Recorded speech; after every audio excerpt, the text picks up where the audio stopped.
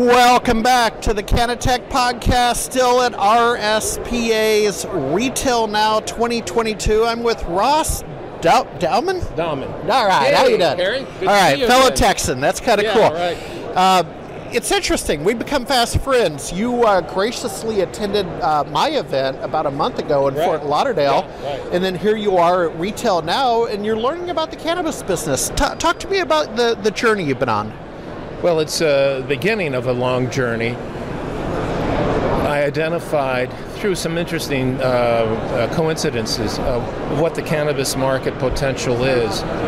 And I'm in El Paso, Texas, which is right next door to New Mexico. Yeah. That became legal recreationally April 1st.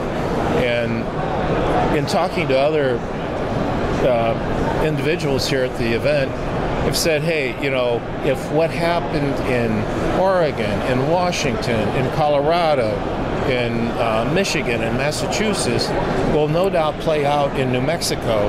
And so there's an opportunity to, as an MSP, MSSP, to enter the cannabis market selling services to dispensaries and other elements of the ecosystem. So that's why I came, to learn more, meet smart guys like Harry and others. So.